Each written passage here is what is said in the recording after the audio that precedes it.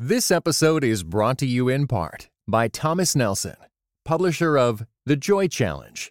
Discover the ancient secret to experiencing worry-defeating, circumstance-defying happiness.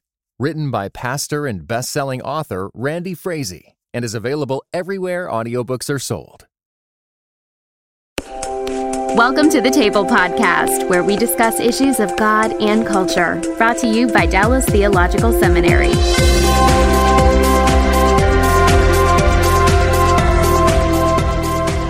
Let me take a step back again and talk about the initiative with Dallas Seminary.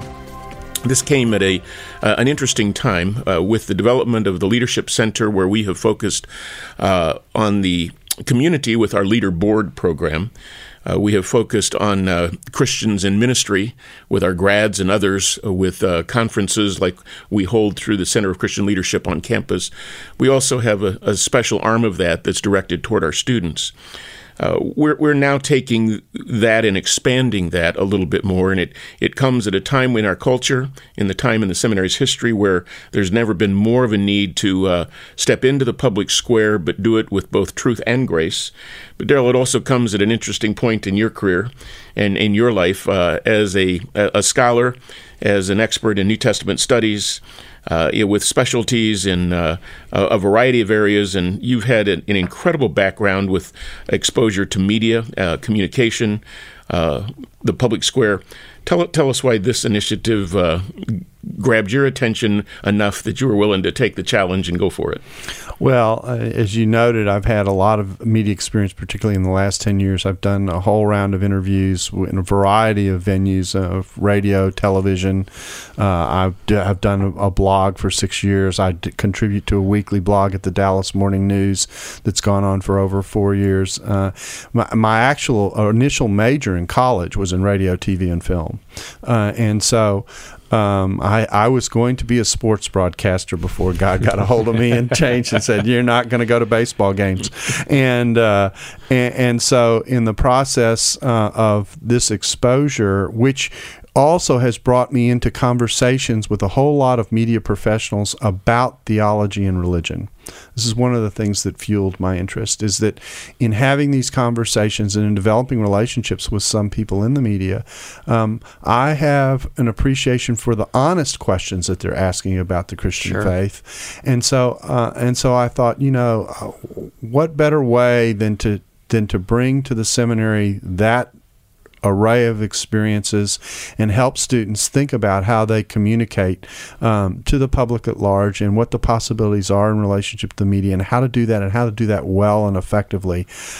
So I saw the challenge as not only meeting this huge cry that was coming from alumni for something like this, but also in the context of my own experience to think about, how to help people think about doing this. And I've had it in enough different areas of in terms of topics that I think can draw on the expertise of people I've gotten to know as a result of my own experience, so that when we have these conversations, we not only can have them with our own faculty who are well qualified to address this, but also with some of the key people who are recognized as spokespeople in these various areas in evangelicalism. And so that combination, I think, allows me to present some of the things that we're going to be doing, the podcasts and other things, in such a way that we can be sure that the people are going to hear from are some of the best, most articulate spokespeople for these topics that we could find. What are some of the expressions of this initiative? You mentioned the podcasts. What other ideas do we have, and have we been talking about as a team?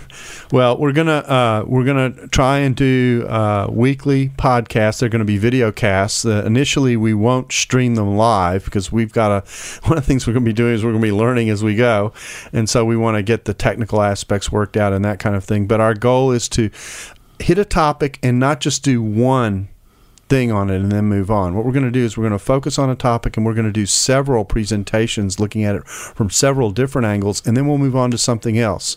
We might even loop back and come back to a topic that we've addressed once and come back again if there's a fresh issue on the table or a fresh angle on it. So part of our goal is to move through various topics in podcasts.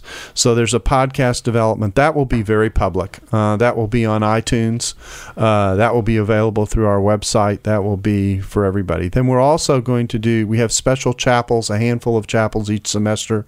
It looks like it's going to run somewhere between 3 and 5 a semester, focused on various topics and that overlap with what we're doing with the podcast. And that will involve usually a podcast, a special presentation to the student body that includes sometimes my interviewing the guest for a little bit of time, and then we open it up to the student body, often followed by a longer brown bag where the students get to ask questions that they have for over an hour period, and we will record all of that and archive it. Part of what we're hoping to do is to actually build a resource that wraps around the curriculum and supports certain things that are happening in the classroom and offers support for certain things that we don't have time to deal with in the classroom. So some of this is going to be very well suited for alumni to keep them up to date with what's going on, etc. So you've got these chapels that are going to be done. I also hope to be meeting with local pastors on a regular basis. I think this is something that's going to come a little later just because of the logistics of getting launched. But the hope is to meet with pastors in the area and just let them get together in a mutually supportive way, talk about the key issues in cultural engagement. They can give me feedback about what they would like to hear about, where they would want us to draw the expertise that we can get our hands on to help them, and also create a sense of fellowship and community among pastors here in the Dallas-Fort Worth area. That's something we can do here locally that we can't do nationally, but we'll do that. So there's that dimension of the equation as well. So we hope that faculty members can send us a note saying they get asked a question in class that relates to what they're doing or some aspect of cultural engagement, and they really don't feel like they can adequately deal with it in the context of the class time. They'll send me a note. I'll put together my team and figuring out who's the best to deal with this, or maybe I'll give the faculty member a longer time to address it himself. And again, we'll record it and archive it, and then we'll make that available generally. So there are a variety of ways in which you're going to see cultural engagement. And then once a year, this is the biggie, once a year we're going to do a big public event in the Dallas area that draws on expertise coming literally nationally, and try and have a major event for the public that tax or connects in some way to some major issue in cultural engagement that people are facing, and we'll be doing that in April this year at Bentry Fellowship, and what's the topic? Well, it's a combination of things. It's going to be which Bible, which Jesus, which Christianity.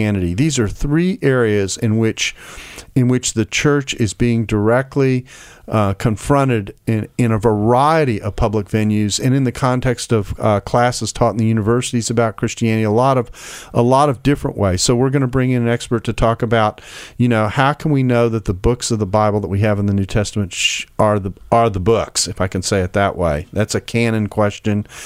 Do we know that Christianity, what we often talk about as Orthodox Christianity, does that really go back to the first century or in the beginning, where there's just a variety of Christianities and someone won? The skeptical take is that history is written by the winners. And so, we're going to deal with that question. And then you've got the variety of Jesuses that are out there in the public square, and the various things that are said about Jesus, both at a historical Jesus level and just in terms of the public presentation of Jesus. So we've split the 2 days up into 3 blocks, and we're going to deal with which Jesus first, and then which Bible, and then which Christianity, and give people kind of a core equipping in each of those questions. And we've got a good array of speakers that are lined up for that event, and that, like I said, we hope to get I'm hoping to get 1,000 people to that event. God is a genius storyteller, and the evidence of this is threaded throughout Scripture. In Christianity Today's new show, Holy Curiosity, with me, Kat Armstrong, we explore storied connections threaded throughout Scripture from the Old Testament to the New. Our first mini-series, Connecting Dinah and the Woman at the Well, welcomes experts like Doctors Tim Mackey and Diane Landberg to give us insight and context into the physical location and meaning of these two stories. These stories will spark holy curiosity in your own faith, because once you see these connections, you can't unsee them. God wastes no person, place, or thing. Listen and subscribe to Holy Curiosity with Kat Armstrong on your favorite podcast platform. Mark, you served as executive director of our communications before your present role that we have tasked you with and recruited you for. Talk about why the engagement, both from the campus and beyond the campus, why you see this as an important venture as it relates to what we do here on campus. You bet. Let me start with on campus. Obviously, in my new dean's position, I'm all interested in curriculum and classes and syllabi and things like that. We want to have a good cohesion to what it is that we're doing. And I love the curriculum at Dallas Seminary. All of us sitting here at this table, we do, and we hear from our grads, and it contributes to why we do what we do. I think we all have to realize, and we have done this for years, but it certainly has been heightened for us in latter days, that the seminary experience is not simply in the classroom. So in other words, a lot of times you'll hear us talk about the curricular and the co-curricular. This issue of the co-curricular is probably it's more noticeable today. We have a lot of students that are coming from a variety of backgrounds, that come out of a variety of experiences, that have been through things that we're seeing the product of our culture in many ways. And I say that probably in a negative light. The student that comes to us today has an awful lot of baggage compared to years past. And I don't mean that as a bad thing for the student, as much as we are seeing students that they're really wrestling with a variety of topics. And as they are wrestling with those and dealing with their culture in which they live today, it is not, we joke about the fact of saying this is not your father's Oldsmobile. Mm-hmm. And this is not the same culture in which students 20, 30 years ago came to us from. And we have to recognize that. And so when we're dealing with, it's a real struggle in today's educational environment, because all of the things that were important to us 20, 30 years ago, they're still important today. There is no doubt. We're not moving from our understanding of what the Bible is and wanting students to have an exposure to all 66 books. We believe in biblical languages. We understand all of those things. But now, on top of that, we need to address a variety of issues. And how do we do that? So now I'm bringing up those two pieces of the curricular and the co-curricular. And so we want to have a concerted effort, and that's where I'm really excited. And I say that, I put my dean's hat on. A dean today, in today's world, is not just focused on the classroom. It's not just that. We are a total campus community, and education is more than just the classroom. And so that's why I'm really excited. So I've got a fellow partner in crime across the table here that's helping the curricular structure, because it's the co-curricular structure. And so we're excited to see things that are evolving here, even in what we're doing in chapel and things like that, dealing with these topics. And we're hearing from our students saying, can you please help us address this particular issue? We're hearing that from our grads, and we've already said that. So we're looking forward to soliciting feedback from our folks saying, what can you address? Because it's going to help people. And that's just on the campus community side. And the beauty of it is that, as we all know, having been in academic life for a long time, that getting curricular revision, my joke is that sometimes, what's going to happen first, curricular revision or the Lord coming back, and so, sure. That is always a very slow, deliberate process, and it ought to be, because it's such a community process that you're dealing with. But this allows you some flexibility to build around the curriculum and give it support where it needs it, but it may not need a class. It may not be something that you put in hours in a typical academic way, and so the nature of what this is allows you to be creative in working with it. It's necessary. Your students need it, but where does it fit? Well, it isn't the normal thing. It's not a course. It's not a program. That's right. Right, exactly. And yet there is a whole worldview and attitude thing that's important to students that you're trying to help students grasp while they're here. And if you don't have this dimension, they've walked out less equipped than they ought to be. Sure. And so that's another reason for doing it. I'm also excited on it off the campus, though. For the last 10 years in the communication, and Daryl and I have had opportunity to do a bunch of things together.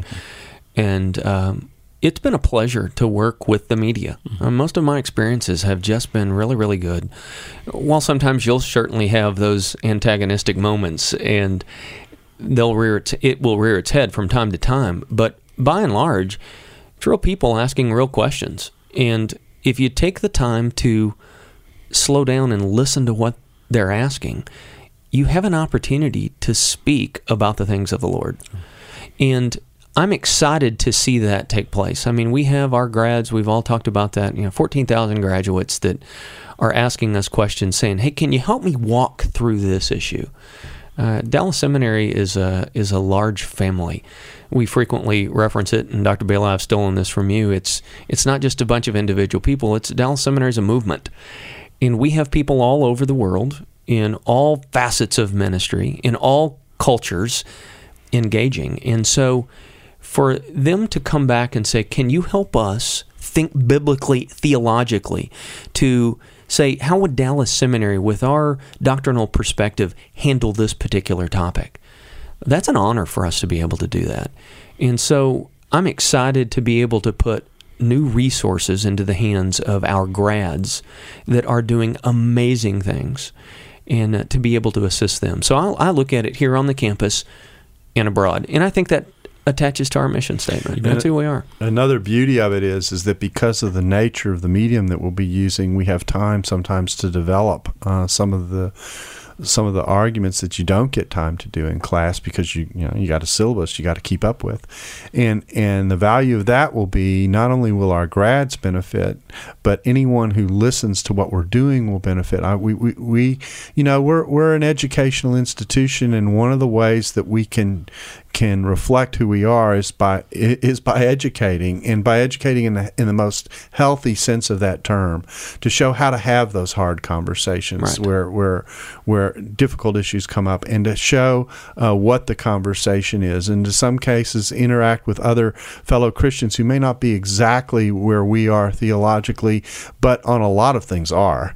And so in that way, show how you work through different areas biblically and that kind of thing. And all of that goes to help form the way a student looks at their ministry, and some of that you can't do in the classroom. You really can't. And so this allows us, as I say, to wrap around the curriculum and put some pressure points where before we haven't been able to apply any pressure in formation, in spiritual formation, that helps to round out the student in their experience and their preparation for ministry. Join us next week for part 3 of the Table Podcast. Dallas Theological Seminary. Teach truth, love well.